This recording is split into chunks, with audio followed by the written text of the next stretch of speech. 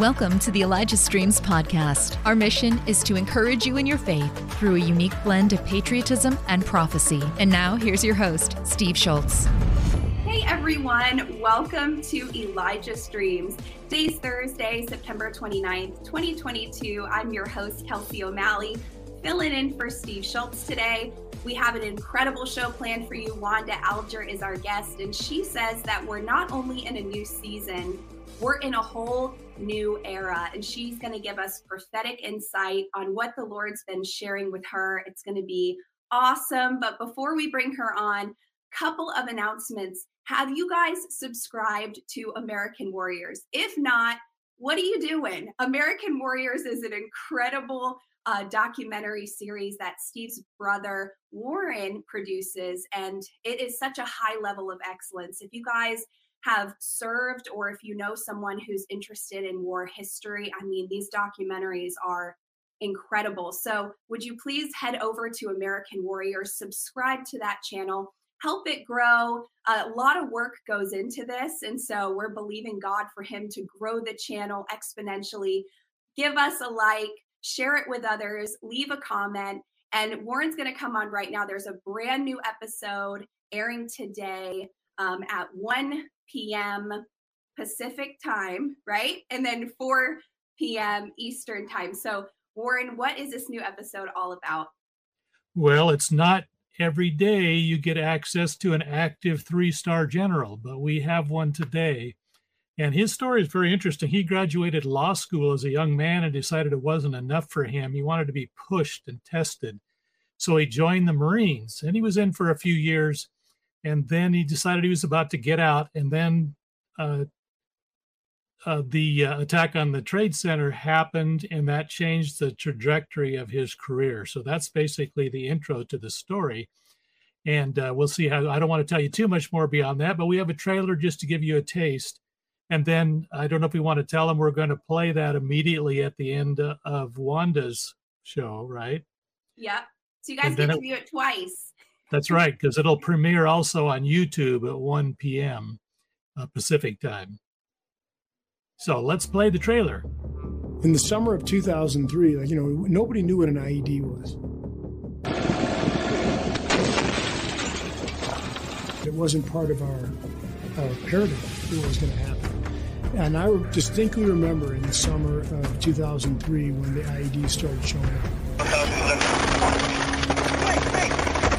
There were these things called ASPs, ammunition supply points, that started to get looted. And we sent patrols into those. My task force Scorpion, we started doing a number of raids and ambushes, and some of the sensitive site exploitation we got afterwards was our own special forces pamphlets on how to organize cells and things like that. Go. And I distinctly remember one night writing an assessment after a series of raids. This is organized. This is an insurgency.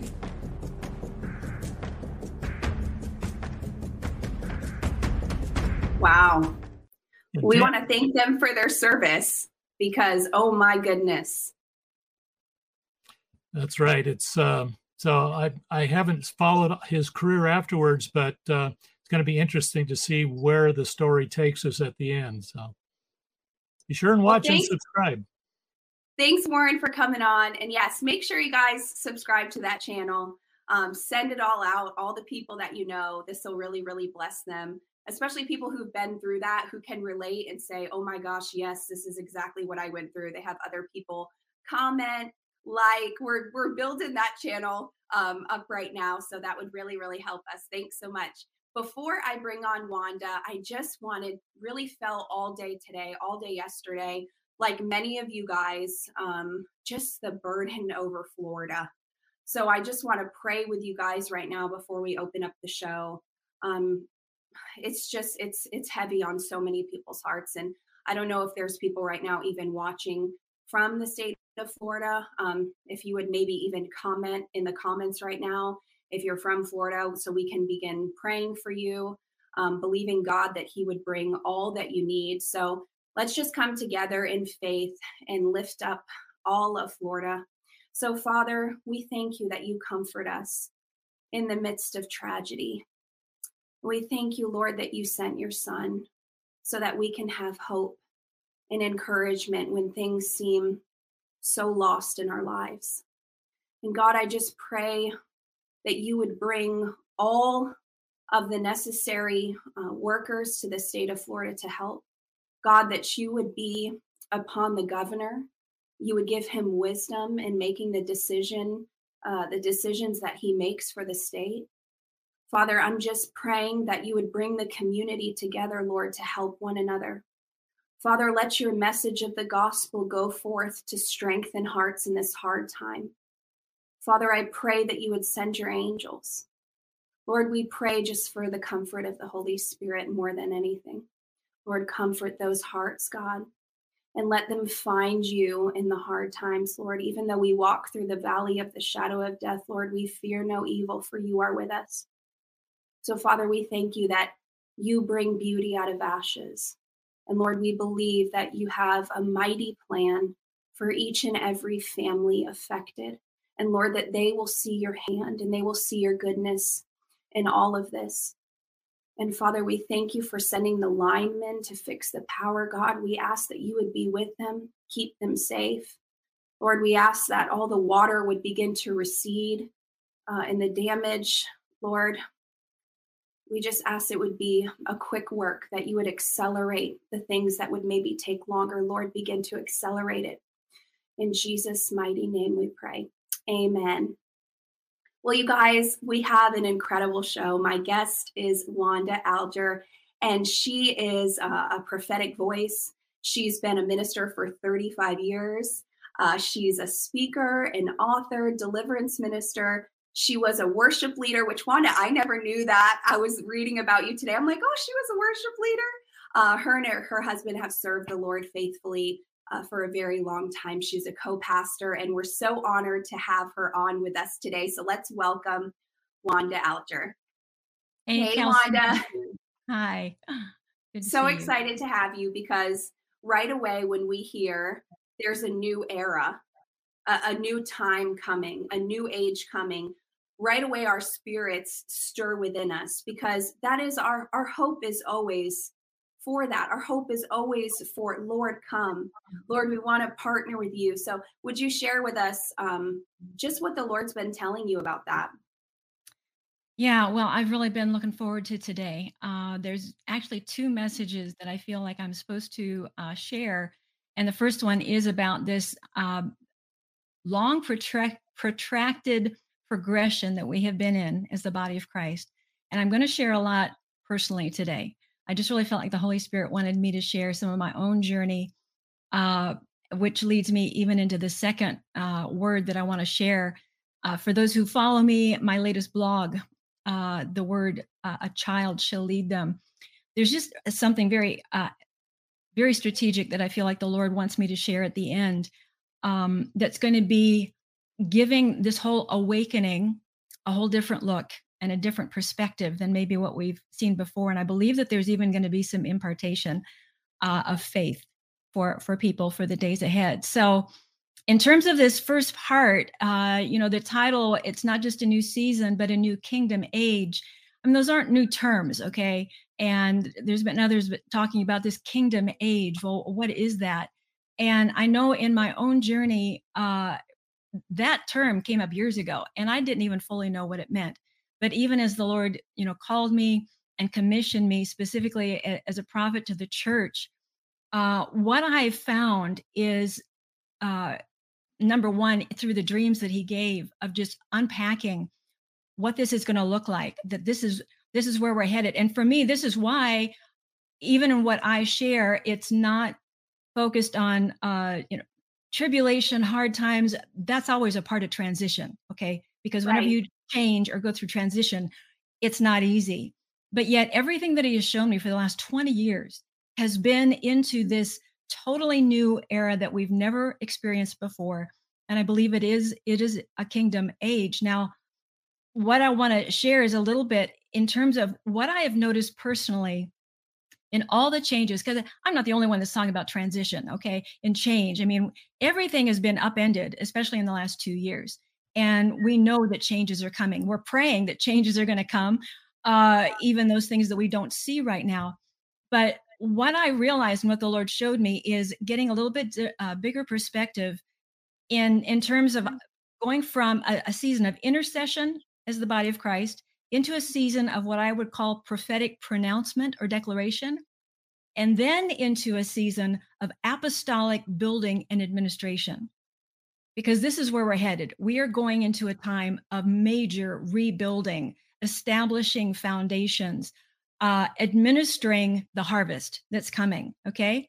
And so the reason that this is important to know is he's calling up the new builders, a whole new breed of leaders that's going to be needed for where we're headed.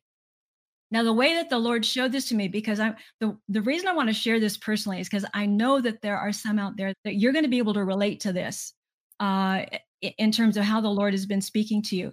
Because years ago, when the Lord first called me, as a prophet to the church, he spoke a lot through dreams, but my call was primarily in intercession. I've been in prayer all my life. I've always been behind the scenes, just praying.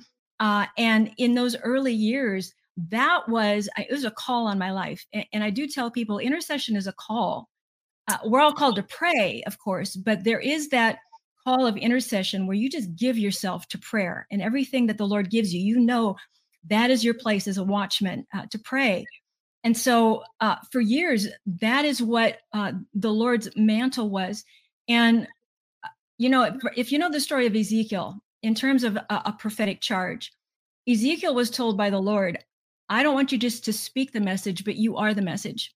This is important because as prophets, when one is called as a prophet, many times we live the word before we even speak it. I mean, we experience it. And this has been true in my case.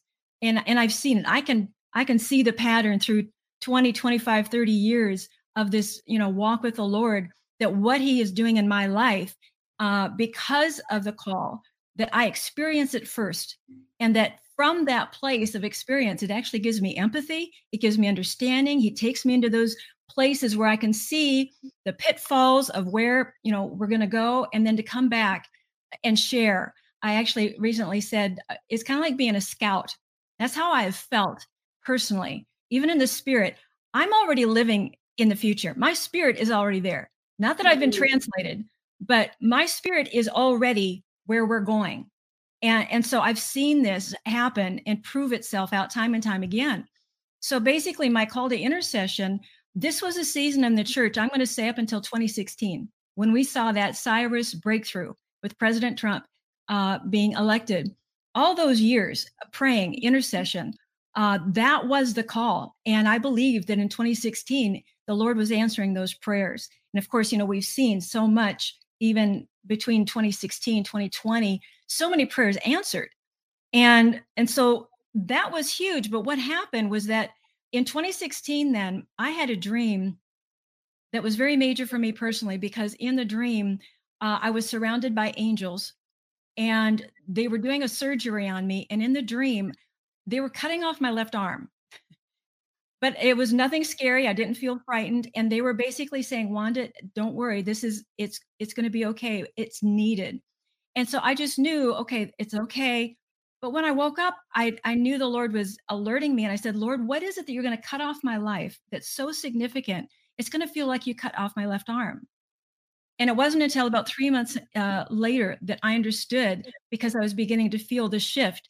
He said, Wanda, I'm lifting the call of intercession from your life, because now is the season coming out from that place of praying it. You need to write it and you need to speak it. And there really was a shift from the intercessory component, not that I stopped praying, but that the focus was on this prophetic charge to the body of Christ. And this is what we have seen happen, even, within the body of Christ these last, especially 2 years, how important the prophets have been. Because when you're in a time of darkness and where there's a lot going on, that's when you need that prophetic revelation to help people know this is where we're going. This is what the Lord has said. We need to keep pressing in. And so this is what has been happening. And so through that, obviously, even in my own life, there was the shift, because I was even with Intercessors for America for 10 years. I was on staff for 5 years. And there was a shift then from that national platform to then when I began to write and speak, and then even here with Elijah List. I mean, it was just a sovereign work of grace that I knew was not just personal, but this was what he was doing with the whole body of Christ. And so as we have been walking through now this time of prophetic declaration, all our prayers going forth, there's now another transition that we are going through. And I believe it's because the Lord has heard our prayers, the decrees have gone out, but now he's taking us and he's preparing us for this apostolic time. And the interesting thing was a number of weeks ago, one of my intercessors, she had a dream and she didn't know it, but her dream was I was not on an operating table and I was surrounded by angels. Wow. They were doing a surgery on me, starting from my head, scanning my whole body. And at the bottom of my feet, she saw wires coming out and then intercessors around me. And she asked in the dream, what are you doing? Asking the angels. And they said, we're getting you ready for what's coming. Now, when she shared that dream with me, I was immediately taken back to that other dream. And I knew that the Lord was saying, major transition ahead. And even the wires coming out of my feet, I knew he was rewiring me, preparing us for where he was going to send us, because that's why it was in the feet. And this is where he's taking us now into this time of apostolic administration and building. And I'm seeing that even in my own life. And as I've been sharing this, I've been getting responses from others who are saying, man, the same thing's been happening to me. I believe that the Lord has heard our prayers and he's already determined the outcome. You know, as we say, God wins, we know the end of the story. Even in terms of what we've been praying for, it's settled. And so this is where my spirit, I've noticed in the last 3 to 4 months, there's been a huge shift in terms of prophetic intel for me. It has shifted now. My heart is being much more drawn to the administration of where we're headed. And it's this scouting. You know, sometimes you send scouts ahead. Sometimes I tell people, okay, this is what it looks like. This is what you got to be ready for. Sometimes you send a scout ahead to build camp, you know, to prepare people. That's just the role that God has for me right now. And as I've been sharing with others, you know, they kind of identify with this because it's even affected, Kelsey, my perspective on how I see things on social media, how I'm viewing the church, how I'm viewing leadership. I've been finding myself, in some ways, I'll be honest, being frustrated and just seeing things I hadn't seen before. And so when I asked the Lord, what is happening? He's saying, I'm giving you different eyes. You need to see things the way the world sees them. You need to see things the way that others outside your familiar circles see them. And this is another part of the transitions. I've been saying it for a while. We're leaving familiar places. That's hard for some people. But because of the massive changes that are coming, we've got to recognize those familiar things that we're hanging on to for security, for comfort. And he's saying, you got to let go. And again, I've experienced this very personally because I just got a new website, okay? And I've got a new book, and he's purposely taking me through these things. I'm having to learn things from scratch again. I'm having to retool myself because of where he's taking me. It's not easy, okay? And I say that because some of you, again, you know this is a part of a call on your life as a leader, as a pioneer, as an administrator. These are the things that he's pulling on right now. And he's saying, listen, it's okay. I'm going to give you grace, you know, for the changes. This is where we're headed because you are needed for where we're going to land. Okay. And so one of the scriptures that I wanted to bring out in this, and I think Emily has it to pull up, is Isaiah 58, because this really kind of describes this progression of where we've been and where we're going. Because in Isaiah 58:1, the first 5 verses here, it starts out, shout it aloud, do not hold back, raise your voice like a trumpet, declare to my people their rebellion and to the descendants of Jacob their sins. And then it goes on, day after day, they seek me out. He's talking about how we're praying, okay? And he's calling them to pray. Well, this was the initial call to the body of Christ, 10 years ago, well, before then, obviously, of praying rightly. Thanks for listening. The Elijah Streams podcast is made possible by donations like yours. To become a partner, go to ElijahStreams.com and click the Donate Today button. And then you go on, though, and pick up at verse 6, and it says, "Is this not the kind of fasting I have chosen? To loose the chains of injustice." Now, this is where we've been at, and especially in the last 2 years. What have we been doing through the prophetic ministry? We've been trying to awaken people. Listen, do you see the chains of injustice? To untie the cords of the yoke, to set the oppressed free, to break every yoke. This is what we have been called to. And this is what we've been prophesying, declaring, okay? And so you go on down through that chapter, but then in verse 11, this is the promise, and this is where he's taking us. It says, "The Lord will guide you always. He will satisfy your needs in a sun-scorched land. He will strengthen your frame. You'll be like a well-watered garden." Okay, verse 12. "Your people will rebuild the ancient ruins and will raise up the age-old foundations, and you will be called repairer of broken walls, restorer of streets with dwellings." This is our call. This is what we are being called to do, is rebuilding. We have been shaken to the core. I mean, a storm like what Florida is experiencing. All the foundations are taken out, washed away. We know that's a good thing because God's, well, not in the hurricane, obviously, but in terms of spiritually, we're reestablishing truth. What's true? What's good? Not only, for our nation, constitutionally, legally, but in the body of Christ. Who are we? Why did we miss this? Where have we been? God is reestablishing leaders. He's reestablishing the ecclesia. Church, as we have known it, is a thing of the past. That's why I've even said we're going from the church age to the kingdom age. Now, theologically, you could dig a little deeper in that, but really the focus is the kingdom of God is going to come and manifest itself. It is here.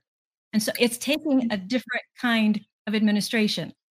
We know that in the natural. What have we been talking about? We need a new administration. We need the same thing in the body of Christ. And so this is where the Lord is calling us to that. And I want to share one more thing, one more dream, and then I'd welcome your feedback, Kelsey. I had a dream, another word shared in 2017 that confirms this about being rebuilt. And this was through a prophetic voice. He was prophesying to me. But again, I knew that when he was prophesying to me, it was to the body of Christ. Because he said, you're in a rebuilding process. There's a 3-year window of time. You can understand this was given in 2017, 2020. A 3-year window of time is going to be great favor with the military. You need to number your days. But as you cross over this threshold, you're going to say, rebuilt, I stand. This is just a picture of what has been happening, is that as we have been we were in this window of time up until 2020, and that everything breaks loose. What's happening is things are being unearthed, down to the roots of our foundation in order to reestablish, rebuild what God has always intended. But the promise in this, and this can get very personal, which is going to be encouraging. If anyone has felt this way, your foundations have been shaken to the core, okay? And you're wondering, how do I stand? He said the picture that he saw was that the Lord is taking like this beautiful old car, like a classic, and he's putting it in a brand new engine, this rebuilt engine that's going to be able to go much faster than what the car even looks like. Internally, you would never guess that this thing has this V8 engine that's going on nitro. That's the power of the Holy Spirit. We're about to go on nitro as the body of Christ, as believers in Christ, after all this stuff that we've been through.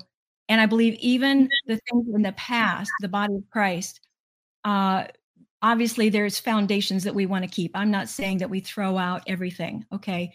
There's truth. Doctrine, the word of God is there.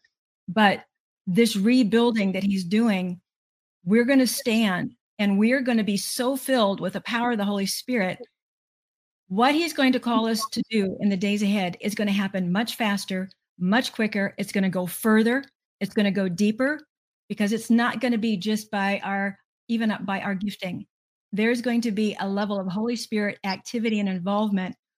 It's literally going to shoot us forward. And this is why he wants us to be prepared to join in, and those that want to be a part of it. So I'll stop there for a minute. Well, a couple things I wanted to ask, because I know for a lot of us, we hear words like, apostolic building and apostolic advancement, and we're like, what does that mean? we deep down don't really understand what that means. So when you say apostolic building, is that something that only people who are called by the Lord Jesus Christ to be apostles can do? Or is that for the body? Or how can the body participate? Right. And it's both. And I mean, I'm do a lot of teaching on this, so try to give a quick, short answer here. Something that I've noted is the whole teaching of apostles and prophets needs to be revamped in the body of Christ, because we don't know what that looks like, especially at the local level. Our picture of even apostles and prophets have been mega church or platform ministers. We don't know what that looks like practically.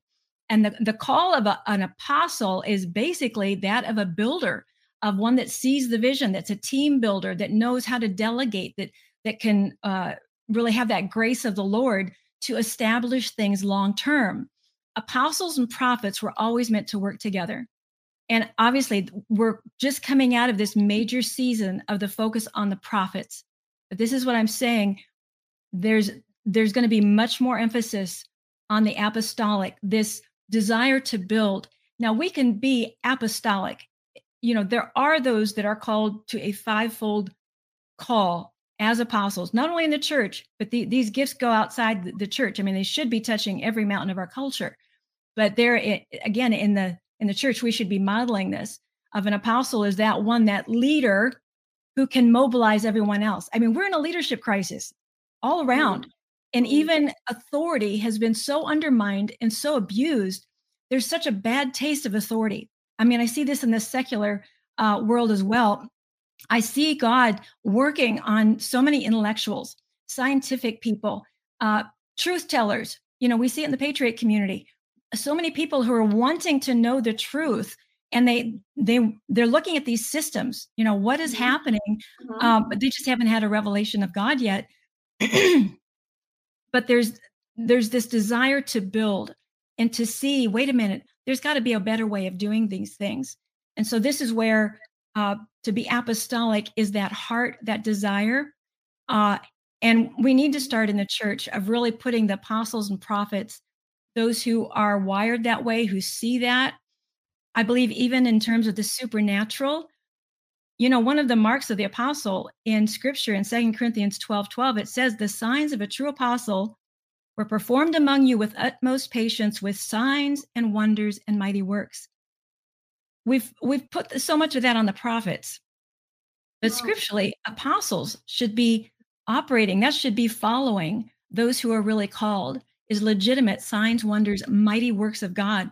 This is what we need to pray for and look for, because God wants to have this manifest and be seen on a much larger scale. Number one, we've got to earn back the trust of people.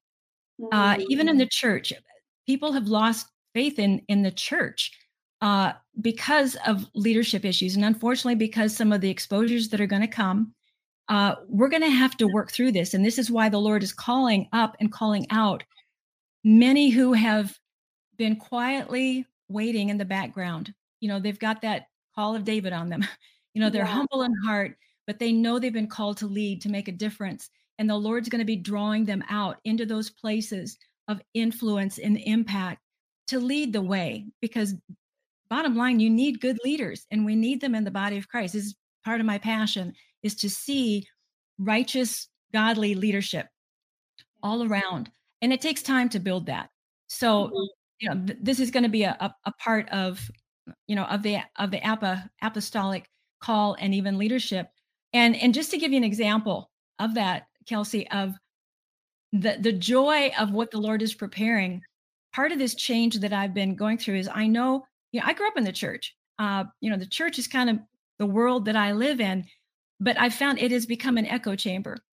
And the Lord's really pushing me out even in terms of how I'm seeing things. And so he's granted me favor. I mean, it's just a thing of the Lord. He's granted me favor with people outside the charismatic realms, outside even evangelical Christianity. And I'm just kind of like, really, God?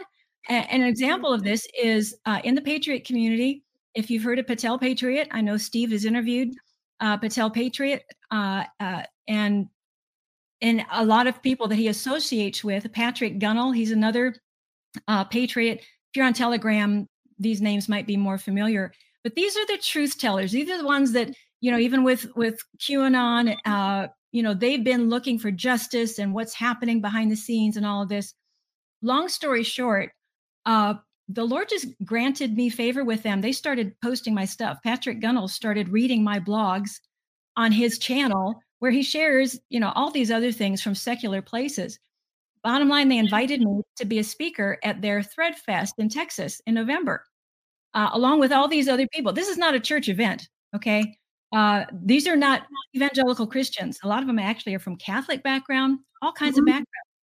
And I was like, wow. And I knew this was a taste, but it went even further. And this shows the hunger, okay, of those who are outside our familiar, circles of influence that are looking for leaders in the church. I was only scheduled to speak one time at this event in Texas. So I was trying to figure out, should I go for the whole thing? Just be there for the day I'm to speak. So I reached out to the organizer. She got back with me and she said, no, Wanda, we want you to be there the whole time. We want you to be the spiritual leader. Oh, wow. I was floored. And I thought, boy, okay, if that's what a chance to preach the gospel. Well, exactly. I mean, because they're so hungry, they've been crying out for truth. They don't know they're crying out for Jesus because Jesus said, I am the way, the truth, and the life. Right. Okay. And so this is incredible. And so I guarantee you, this is what we're going to be seeing more and more, these kinds of invitations, because there's such a hunger.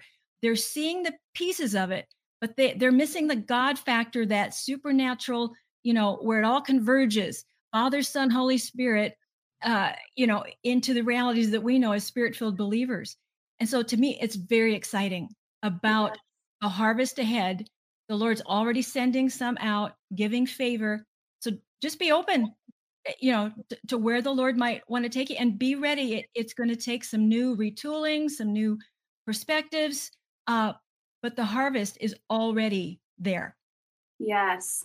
And I want to shift back to the apostolic, because I know you talked about we're not the signs of an apostle according to scripture is, signs, wonders, mighty deeds, perseverance. And so why do you think that we're not seeing that manifest?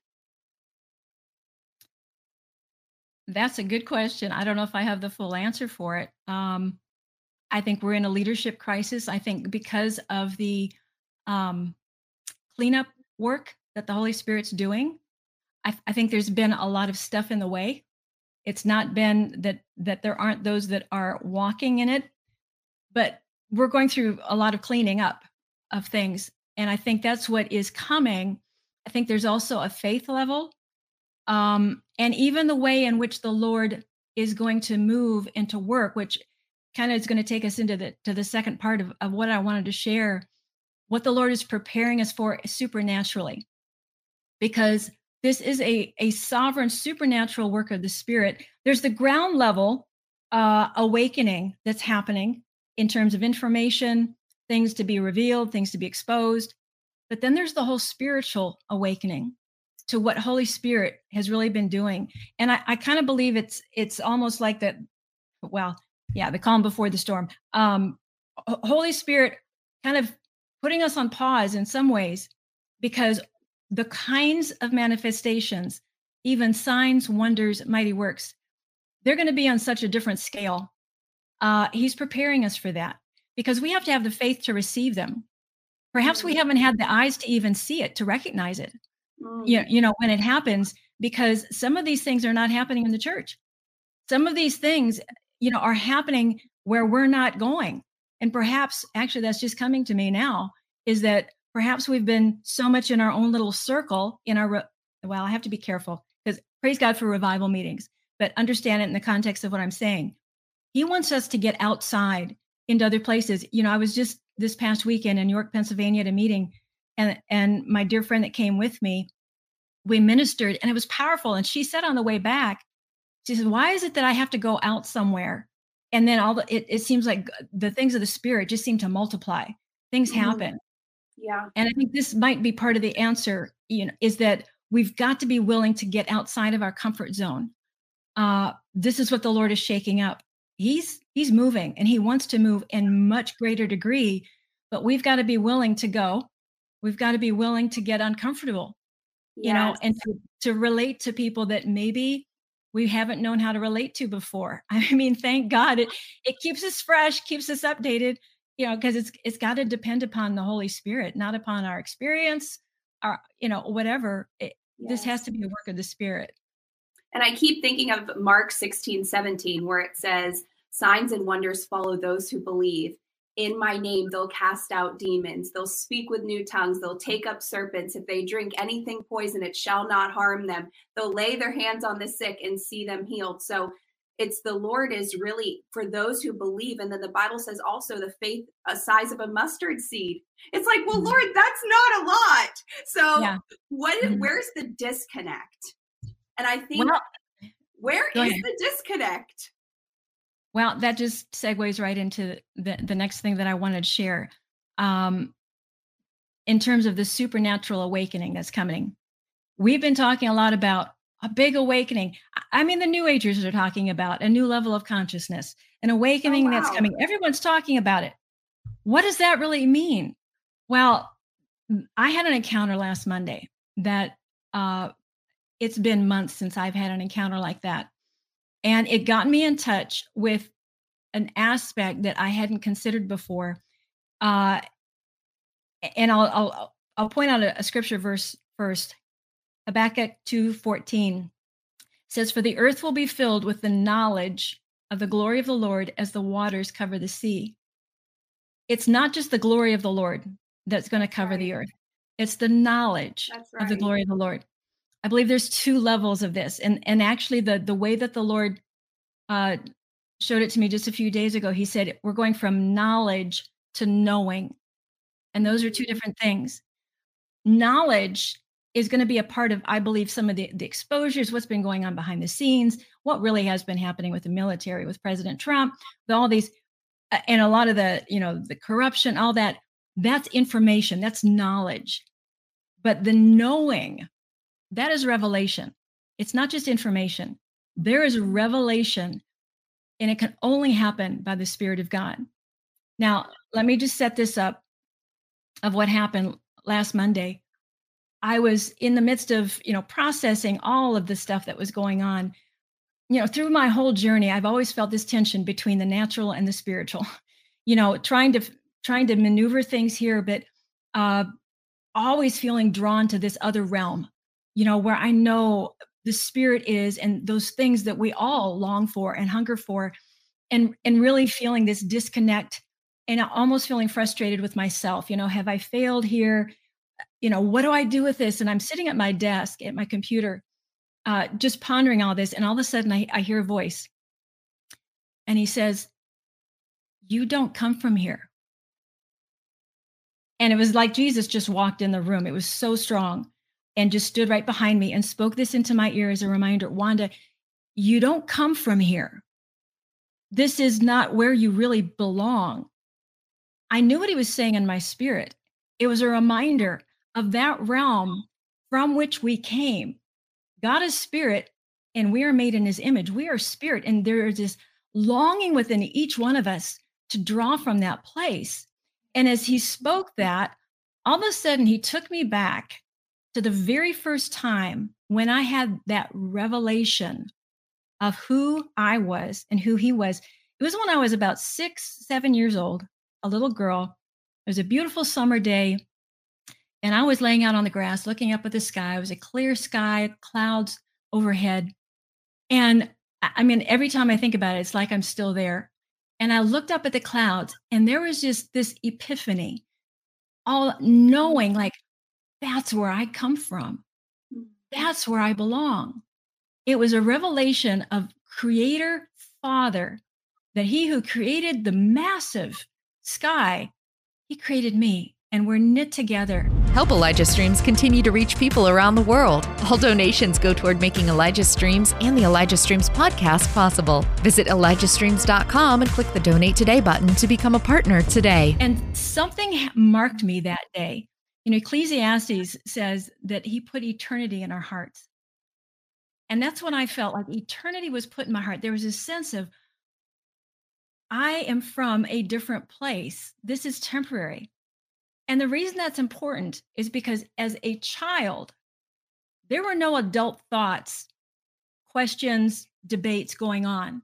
It was this simple, pure faith that said, He's God. He can do anything.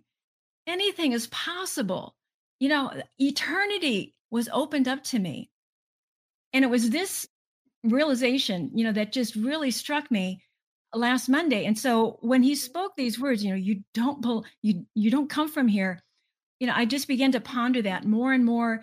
Okay, what does that look like here? Realizing, because we started talking, we had this little inner conversation then of, okay, what's that going to look like then? And he began to share more about his plans, of bringing that realm here. It's not so much having heavenly visitations there, but him looking for a place to rest his feet, to place his head, of wanting us to be conduits of that.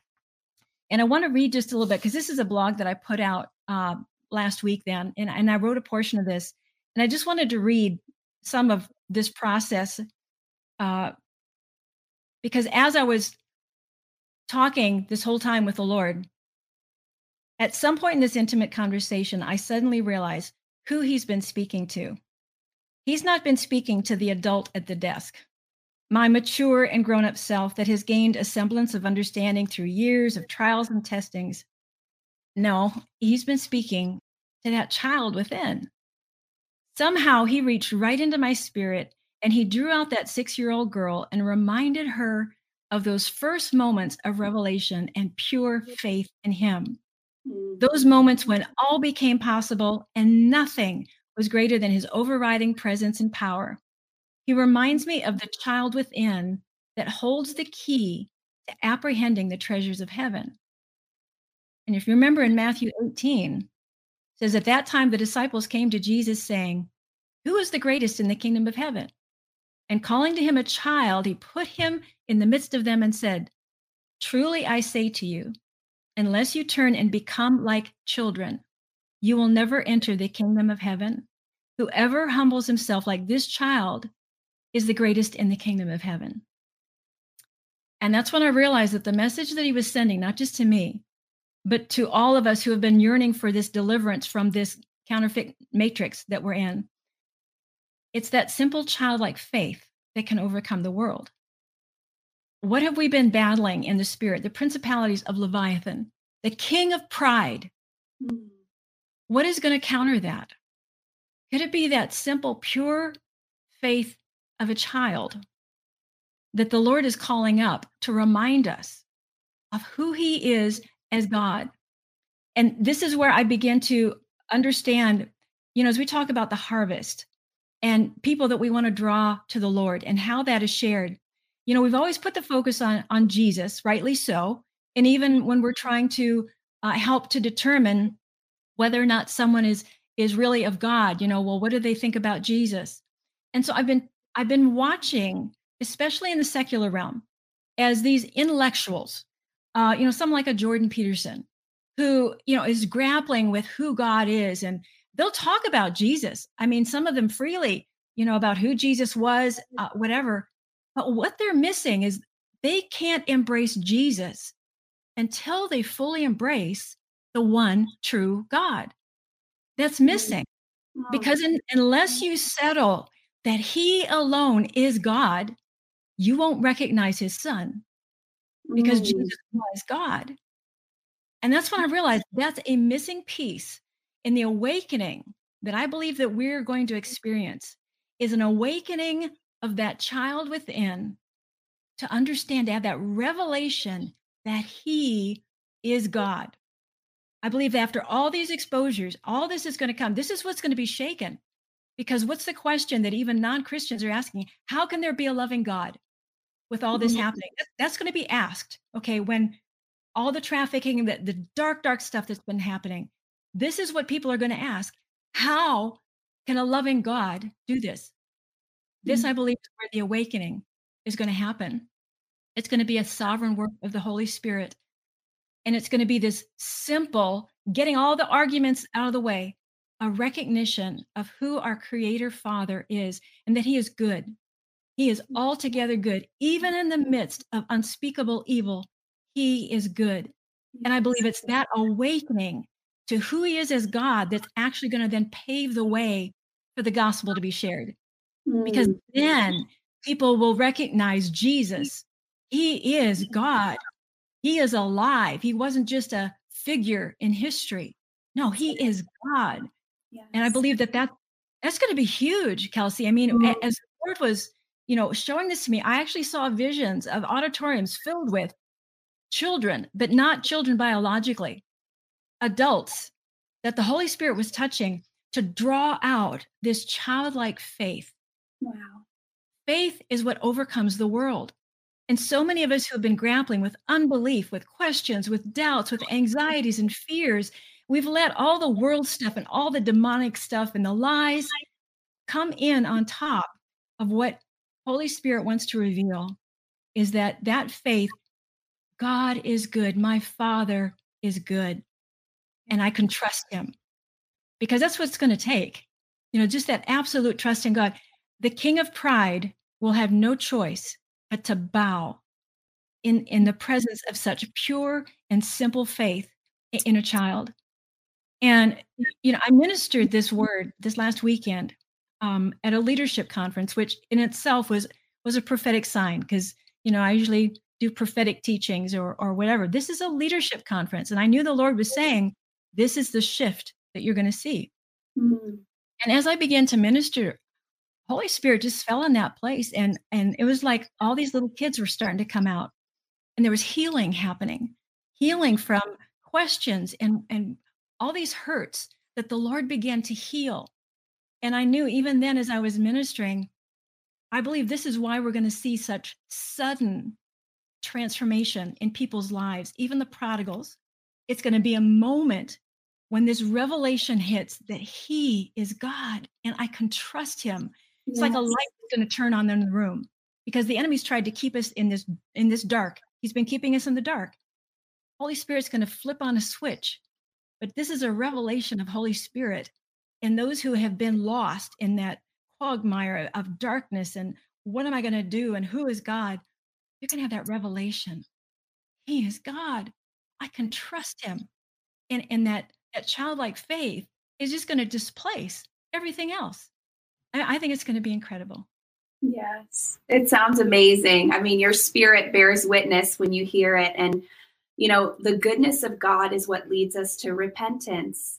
It's seeing His goodness in our lives, the testimony of His faithfulness in our lives. And I think all of us, if we all could just think of when we came to Jesus, and if we all just meditate on that and what life was like when we first came to Jesus Christ. I mean, the sky was so blue.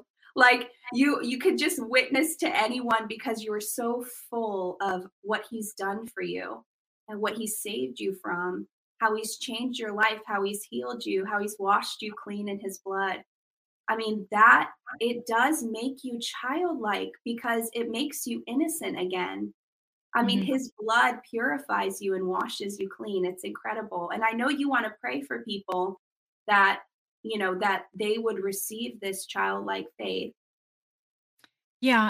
And, the other part, Kelsey, is that even as I was ministering this last weekend, about half of them, because the call was, first of all, to remember, because I believe that there are many who did have, I mean, even if you think about it now, what was that first moment when you knew there's a God and He loves me? It's that remembering of that pure faith, to bring out. But there are also those that maybe didn't have that experience. Some may just have made that decision for the Lord just by faith. They didn't have any encounter, any feeling of that. The Lord wants to visit that. and to actually meet them as a child. And again, this is the whole upside down kingdom. In everything that we've been trying to battle in the natural, all this, because it's pride, it's the corruption, and, the leadership issues. It is being willing to be vulnerable. I mean, this is something I've had to just reckon with, years ago, because of what the Lord, because I've gone through a lot of inner healing myself. But, people are longing for authentic leaders. Just be Yeah. real. And, we've all messed up. We've all got questions. We've all been hurt, and we're all longing for that connection with a father that loves us and accepts us. We talk about the fatherless generation. This is who the Lord wants to bring healing to. And it's not just, a biological generation. It's anyone who has felt those holes. They've just never been filled up to that place of really knowing. And so this is what I want to pray for, is just for those who are longing for that. And then we can even pray for those that we're praying for in that way. Mhm. So Father, I pray for those who are desiring this connection with you, this pure and simple faith. Lord, I believe even as I have been ministering and speaking, that you have been doing a work, perhaps even recalling in people's hearts and minds that first revelation of who you are as God, as one that they can trust. Lord, that they have absolute confidence that you are able and that you are good. And Lord, I bless that connection right now in Jesus' name. And Lord, I pray that that simple childlike faith would just begin to increase and grow, because it's going to actually enlarge our capacity. Lord, I pray for an enlarged capacity to believe, to have faith, not have faith for things, but it's a faith in knowing you, a settledness that you have got this, that you are good and that you have good things planned for us. And Lord, for those that have not had that initial encounter, Lord, I just pray just even healing, and that you would draw even now, speak to the child within, speak to that little boy, that little girl that's maybe locked themselves away in a different room because they didn't know how to process things. They didn't know how to process the pain and the disappointment. Father, I pray that you would just go knock on that door, that they would open that up and let you come in to minister to that child, and that you would so cover them with your love, with your presence, Lord, that they would just be so assured that they are protected and covered by you, even in the midst of feeling abandoned, rejected, all the pain, Lord, that might have been built up through the years. Father, I pray even just in a moment that your presence would overwhelm them with comfort, with assurance, in Jesus' name. And Lord, I just pray that even as we ponder, Lord, what you're speaking to us about this revelation of who you are as God, Lord, we pray for those prodigals. We pray for those out in the world who are looking, they're searching for truth. They don't even know they're looking for Jesus, but that's what they've even said by their own lips, that they're looking for truth. Father, we pray for divine encounters, but first is just you as Papa God, and that they would know that you're good and that you love them, and that it would be a revelation by the Spirit by which they can then say yes to Jesus. And that, Lord, they get the whole package, Father, Son, and Holy Spirit, and that they would know the fullness, Lord, of your kingdom. And so, Lord, I just pray that blessing, that grace on those who are listening, and the ability to receive, Lord, just who you are. And God, even just as we look to the days ahead, the other thing I just sense is to call out those leaders, the pioneers, other scouts, those of you who are being called outside of familiar places. He is calling some of you outside of familiar places, even assignments that you thought that you were going to retire in, that you're done. He is calling you out. You're not done. And I just release a faith to believe that he's going to establish your steps. You're going to see it. You're going to know it. And a grace to learn new things, to be retooled, to have new eyes, to have new ears, and that it will bring joy to your heart, where before you may have thought, Lord, how can I do that? Me there with them? Lord, I pray such a faith to arise that they would be excited about this journey, this exciting adventure that you're inviting us on. And so, Lord, I just release that grace over all who are listening, that the days ahead would be filled with joy as to what you are building and establishing Lord, thank you for making us a part of it. We want to join in that. And we will give you glory, Lord, as we testify about it in the days to come. In Jesus' name, amen. And I also feel like for the prodigals, who maybe you have prodigals or even you're a prodigal watching, is the Lord wants to give you a fresh revelation of the cross, where you see Jesus on the cross and you see the beauty of what he has done for you on the cross, and all of your sins being washed completely clean, that the Lord would release new slates by the blood of the Lamb. And so, Father, I pray over the generation of the prodigals that they would get a revelation of what you have done for them, Lord. That when they read your holy word, God, it would be alive to them. Lord, when they read that you sweated drops of blood in the garden, Lord, when you were beat and tattered for our bodies, you took everything, Jesus, upon yourself so we could be free, completely free from the kingdom of darkness, completely free from sin. Lord, I pray that they catch a revelation of what you have done for them, Lord, that who the Son sets free is free indeed. Lord, we speak freedom to the prodigals, God, right now from the kingdom of darkness. Lord, we pray that would come upon them, that they would see Jesus. And when they lock eyes with Jesus, they see they're fully loved, fully accepted, and that God has a plan and purpose for their life. Lord, we just agree right now with every mother and father with their children for your perfect will to be done in their lives. God, we pray right now in agreement that there's books written about them. Lord, we agree with what you've written about each and every single child. We agree with what you've written about us. We agree, Lord, and we ask your will to be done in this time. Lord, let us catch a deeper revelation of all your Son has done for us. Lord, that we can be humble and childlike because we know that Jesus has paid the ultimate price. And Father, we thank you for that in Jesus' mighty name. Amen. And Wanda, I know you have a brand new book that you want to share with us, and also a brand new website. Woo! That looks awesome, by the way. Thank you. Well, first of all, I did want to just say that the Thread Fest that I mentioned, the gathering in Texas, I just felt like the Holy Spirit wanted me to put this out here. It would be great to have some other Spirit-filled believers join me there. If you go on my website, the information will be there. It's in November. It's not cheap, I'll tell you that. But for anyone that feels called to the harvest field, you might want to check that out. So, but yes, my new book, you can put the cover back up there. Words to Pray By. I actually have the proof copy here. This is a thick book. This is going to be released in just a few weeks. It is a prayer concordance. It is divided into 42 different topics.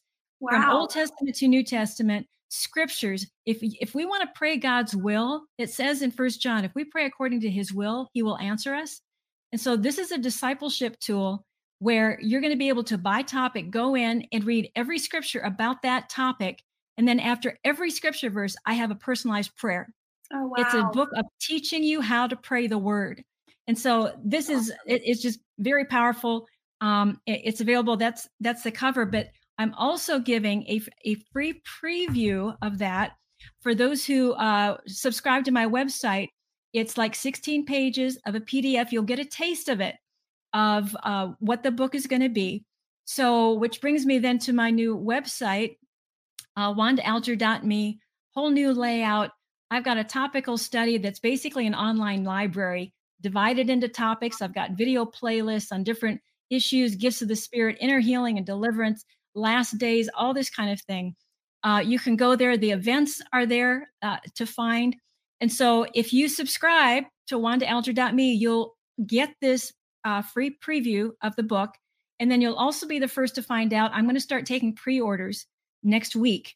And so it's going to be a special deal offered to those. So subscribe there. I'm really excited about it because we are headed into a season of discipleship. Because of the harvest, I really felt like the Lord charged me to write this because so many people, especially the next generation, they don't know the word of God. And I get one of the most amazing emails I got recently was from a grandma, actually, who wrote me and said, I just came back to the Lord, but I don't know how to pray scripture. What's a book? And so I'm really excited about this because it's going to be something that's very user friendly and needed. So yes, very needed. So good. Anytime. We can never get too full of the word. We have to be instant, in season, out of season. The word of God is so powerful. So Wanda, thank you so much for being on with us today. You shared so much insight in what the Lord wants to do. And I think you helped a lot of people understand, the apostolic, because we hear a lot about the apostolic coming, and you help break that down to understand what does that mean and what is God's view on that. So thanks so much for being with us. It was a joy. Well, thank you. Well, and again, if people have questions, I've got a lot more information, on my website. I mean, and there's a lot of free stuff. Okay. We're going to be talking about it more in the days ahead. So it's been great, Kelsey. So check her out there. Her website is right next to her name. You can go click on that. Click on the link below. Tomorrow, I will be on with Nathan French. It's going to be an incredible day tomorrow. And don't forget that as soon as we sign off here, please head over to American Warriors and check out that brand new video that just launched. Subscribe, like it, share that video. We love you guys so much, and we'll see you tomorrow. God bless. In my family, because of the background of immigrants, everyone was going to get an education. And then an advanced degree was really preferred. So I was the second oldest of, I think it was like 30 grandchildren. My sister was older than me. She went to medical school right out of high school. So I wasn't quite in that league academically, so I went to college. But I knew I was going to go to graduate school one way or another, so law school is where I ended up going. I got to law school, wasn't exactly what I wanted, but I wasn't going to quit. I ran into a Marine recruiter, and intuitively I understood it was kind of something I was looking for. So I never was really tested. I played sports and did all this stuff. I mean, come on, compared to what other people deal with. And so somehow I found the Marine Corps. Total luck, like I said. And it gave me an opportunity to prove to myself whether or not I could hang, and then earn the respect of Marines who could care less what college I went to or what degree I had. And for me personally, that's been the juice. And so I ended up going to Quantico for Officers Candidate School and became a commissioned officer. Because I was already a college graduate, they sent me back to finish my last year of law school. I did. I went to Quantico. I decided what I really wanted to do was be an infantry officer, so I dropped my law contract, ended up as an infantry officer, did a full tour as an infantry officer. I'd already passed the bar exam, so I did a second tour as what's called a judge advocate, and then I got out. And also the day I got out, I joined the reserves. And I thought I was going to do that for a little while until I got out of my system. I had a young family, 2 young children and a wife who was about to get out. In the month of September 2001, I was considering, I'm probably done now. 9/11 happened, and I spent 7 of the next 10 years going around the globe. I crossed the border with a group called Task Force Tarawa, Regimental Combat Team 2. We ended up in the Battle of Nasiriyah, kept attacking north into a place called Al-Qut, then got pulled into southern Baghdad and stayed there a little bit longer than the rest of the Marines who were deployed. And we got into the very early days of the insurgency south of Baghdad in places like Yusufia, Mahmudiyah, Latifiyah, later became known as the Triangle of Death, and then up against the edge of a town called Fallujah.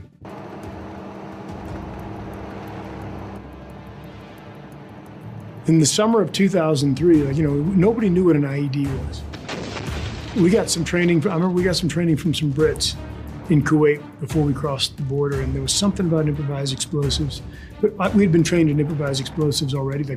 Part of our training curricula as a Marine infantry officer is you get an improvised explosive. You learn how to make bombs and things.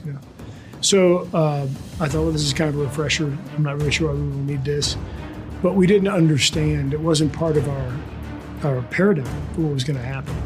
And I distinctly remember in the summer of 2003 when the IEDs started showing up.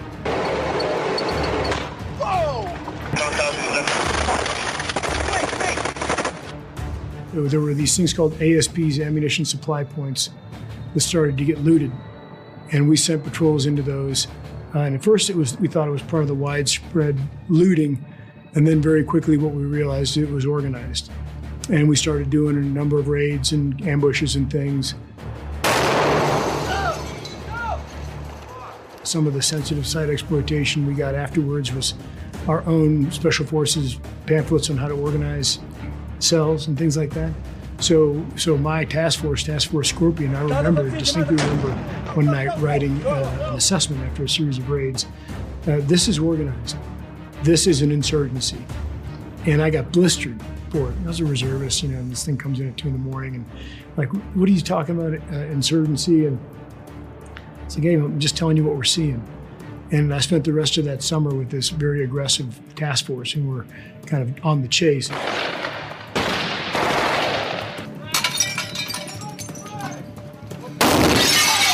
When we left, we knew it was just starting. Like my little group, we knew it was just starting.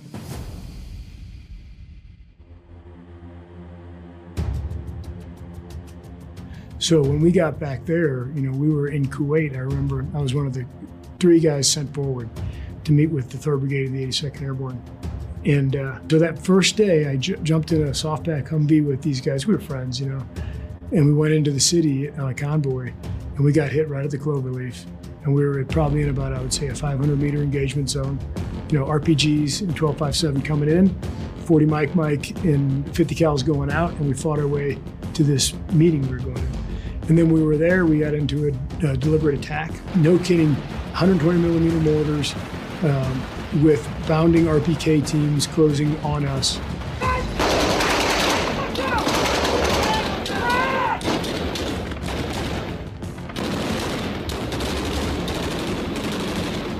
And we took 19 wounded on that one battle, the first day. And we came out, we fought our way out of the north side of the city, went back into the camp, and we were debating in Kuwait, this is how off we were. We should leave the tanks. We shouldn't bring the tanks north. It's really aggressive. We shouldn't bring the tanks. And I remember my buddy Sparky Renforth, I told him what happened. He's like, holy cow.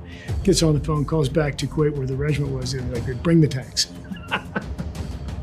And that's how that deployment started. It was just on, solid fighting for 13 months.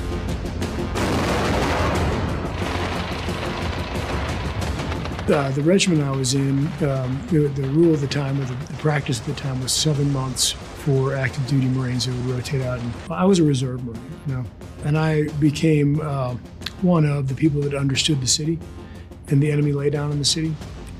And we took some casualties. We took some unfortunate casualties that hurt the leadership of our unit, and I came up for rotation with the rest of the staff. And I called my wife. I said, hey, I think I'm supposed to stay. I don't think I'm supposed to come back on the street. I think I should stay here. She said, okay, well then do it.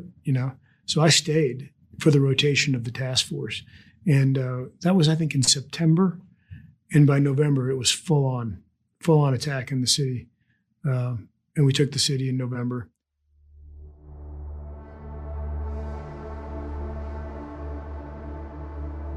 We came home from them, got selected for command when I was there, and got notified when I got back that my battalion was going to be the next battalion to go back out. But I was a reservist, and it wasn't for like a year and a half. So I spent a year and a half training this, with other Marines who trained this battalion to go back, and we went back to Haditha in 2007. I came out of my second deployment to Iraq after Fallujah, and I started to realize, boy, I'm not right. And I got young kids and a wife, and and I own a business, and I've done my share, And I had to decide if I was going to keep doing this. I remember thinking, I'm going to become a cliche. I'm going to be the divorced guy sitting at the end of a bar. And then somewhere along the line, it clicked on me. I think when I got selected for command, and I knew I was going back. And I remember looking when I started training this battalion, it was 19 dead and 300 wounded. That was the average for an infantry battalion for Marines going over at that time. So I was, okay, I'm going to lose 20 guys and 300 are going to be wounded. And I mean, blast injuries and stuff like that. So I thought, that's a heavy price. And then what I realized, it just clear as a bell one day, it just came to me, I had 20 additional years of emotional shock absorber. That was the word that came into my mind. Than the average Marine. And I had pretty significant combat experience by then. So my job was to take them through that experience and bring them back the other side. First to win, you got to win your battles. That's a must. But on the back end of that, to deliver them back whole. And so my focus was to make sure they were fortified through the experience and then enabled and empowered because of it, which sounds kind of cheesy, but that's really what I was trying to do. And so I got right with that. I got asked to go back as the J2, which is the intelligence officer for a NATO British-led division in Kandahar province, and went over to Helmand province too. Sometimes I would go across the airfield and say, hey, I want to go out and see it for myself. Can I get a helicopter and go see it? And they would give me a OH-56 small helicopter, and I would fly around and see things and visit my friends who were the commanders out there, make sure I understood what was happening. And then at night, I would do confirmation briefs for special operations, that were wanted to go out that night and do certain objectives, authorize or deny those, and then we would kick it off that night. Inevitably, when you're in combat operations, there's going to be casualties. Deceased service members would be brought out to a C-17 and fly out, and we would go render honors to them and just repeat it over and over and over every day. At that rank, I was a colonel then. You're not really out there doing it anymore. When I was not personally in harm's way, it made it harder for me to reconcile the amount of risk some people were taking. I would have given anything to go do it. That's what you know. It's like you're in the game all the time and all of a sudden you're coaching. It was hard to deal with, yeah. And so that's just a transition that everybody goes through. But that would have been the biggest transition for me on that tour.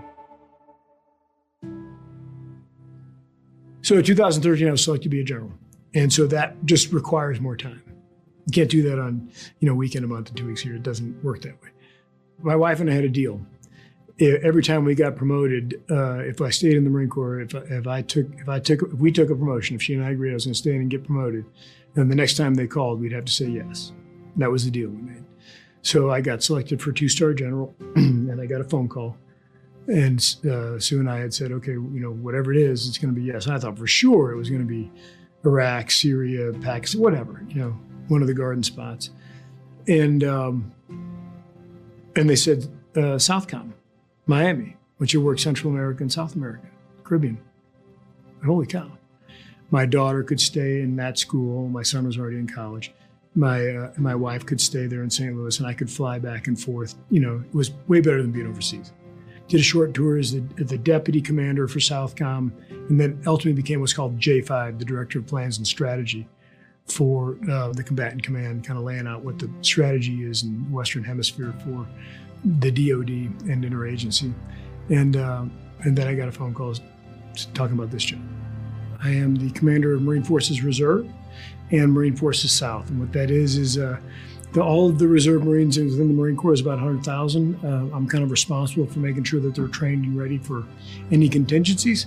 And my other hat is I am responsible for the Marine Corps presence and activities in 32 different nations in the Western Hemisphere.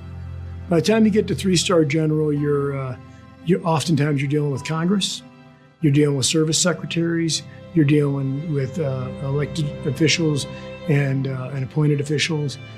Chairman Tester, Ranking Member Shelby, and distinguished members of the subcommittee, thank you for the opportunity to appear before you today and to testify on behalf of the Commandant of the Marine Corps about your Marine Corps Reserve.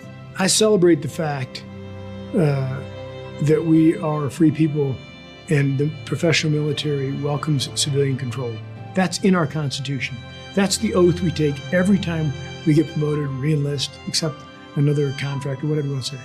So when I'm dealing with professional staffers, even though they may be 15 years younger than me, I understand it's my burden to communicate best advice and place complex issues within context that are easily understood and answering the questions they need answered. Over the last year, more than 2,600 Reserve Marines and sailors mobilized, supporting 45 operational requirements in each of the 6 geographic combatant commands. We're in this rank and doing this and people playing music for you and standing up and giving you things. You have to be careful not to take this too seriously. There was a series of exceptionally lucky things that happened for me, and I'm not being self-effacing. This is God's honest truth. And I've gotten a disproportionate amount of credit for things that Marines have done on my watch. And I've been very lucky that awful things haven't happened on my watch. So I'm just very eager to hand it off to the next person and then go live a quiet life and service in some other way. But I'm not interested in a legacy. The juice for me has been, over a period, my fourth decade now, I still work in a place where I see human potential emerge. And as it turns out, it's rank agnostic, it's billet agnostic, it has nothing to do with your background. It just comes launching out. And I see it time and time again, and it is incredibly inspirational when it does. It still blows me away. We still need hard, young people that are willing to submit to exceptional discomfort. And the deal, the bargain is, if you submit, then we'll return you a better version than you would have been by yourself. Because you're going to do hard things. And you're going to be with people doing hard things. And that has been something that's worked for a long, long time. And I think from time to time we need to be reminded there's a small, tiny percentage we're looking for. And at the end of the day, they become leaders, captains of industry, leaders of nations. And this is a place where they are smithed as young leaders. And we value them. You give us everything you have, and we will make you better.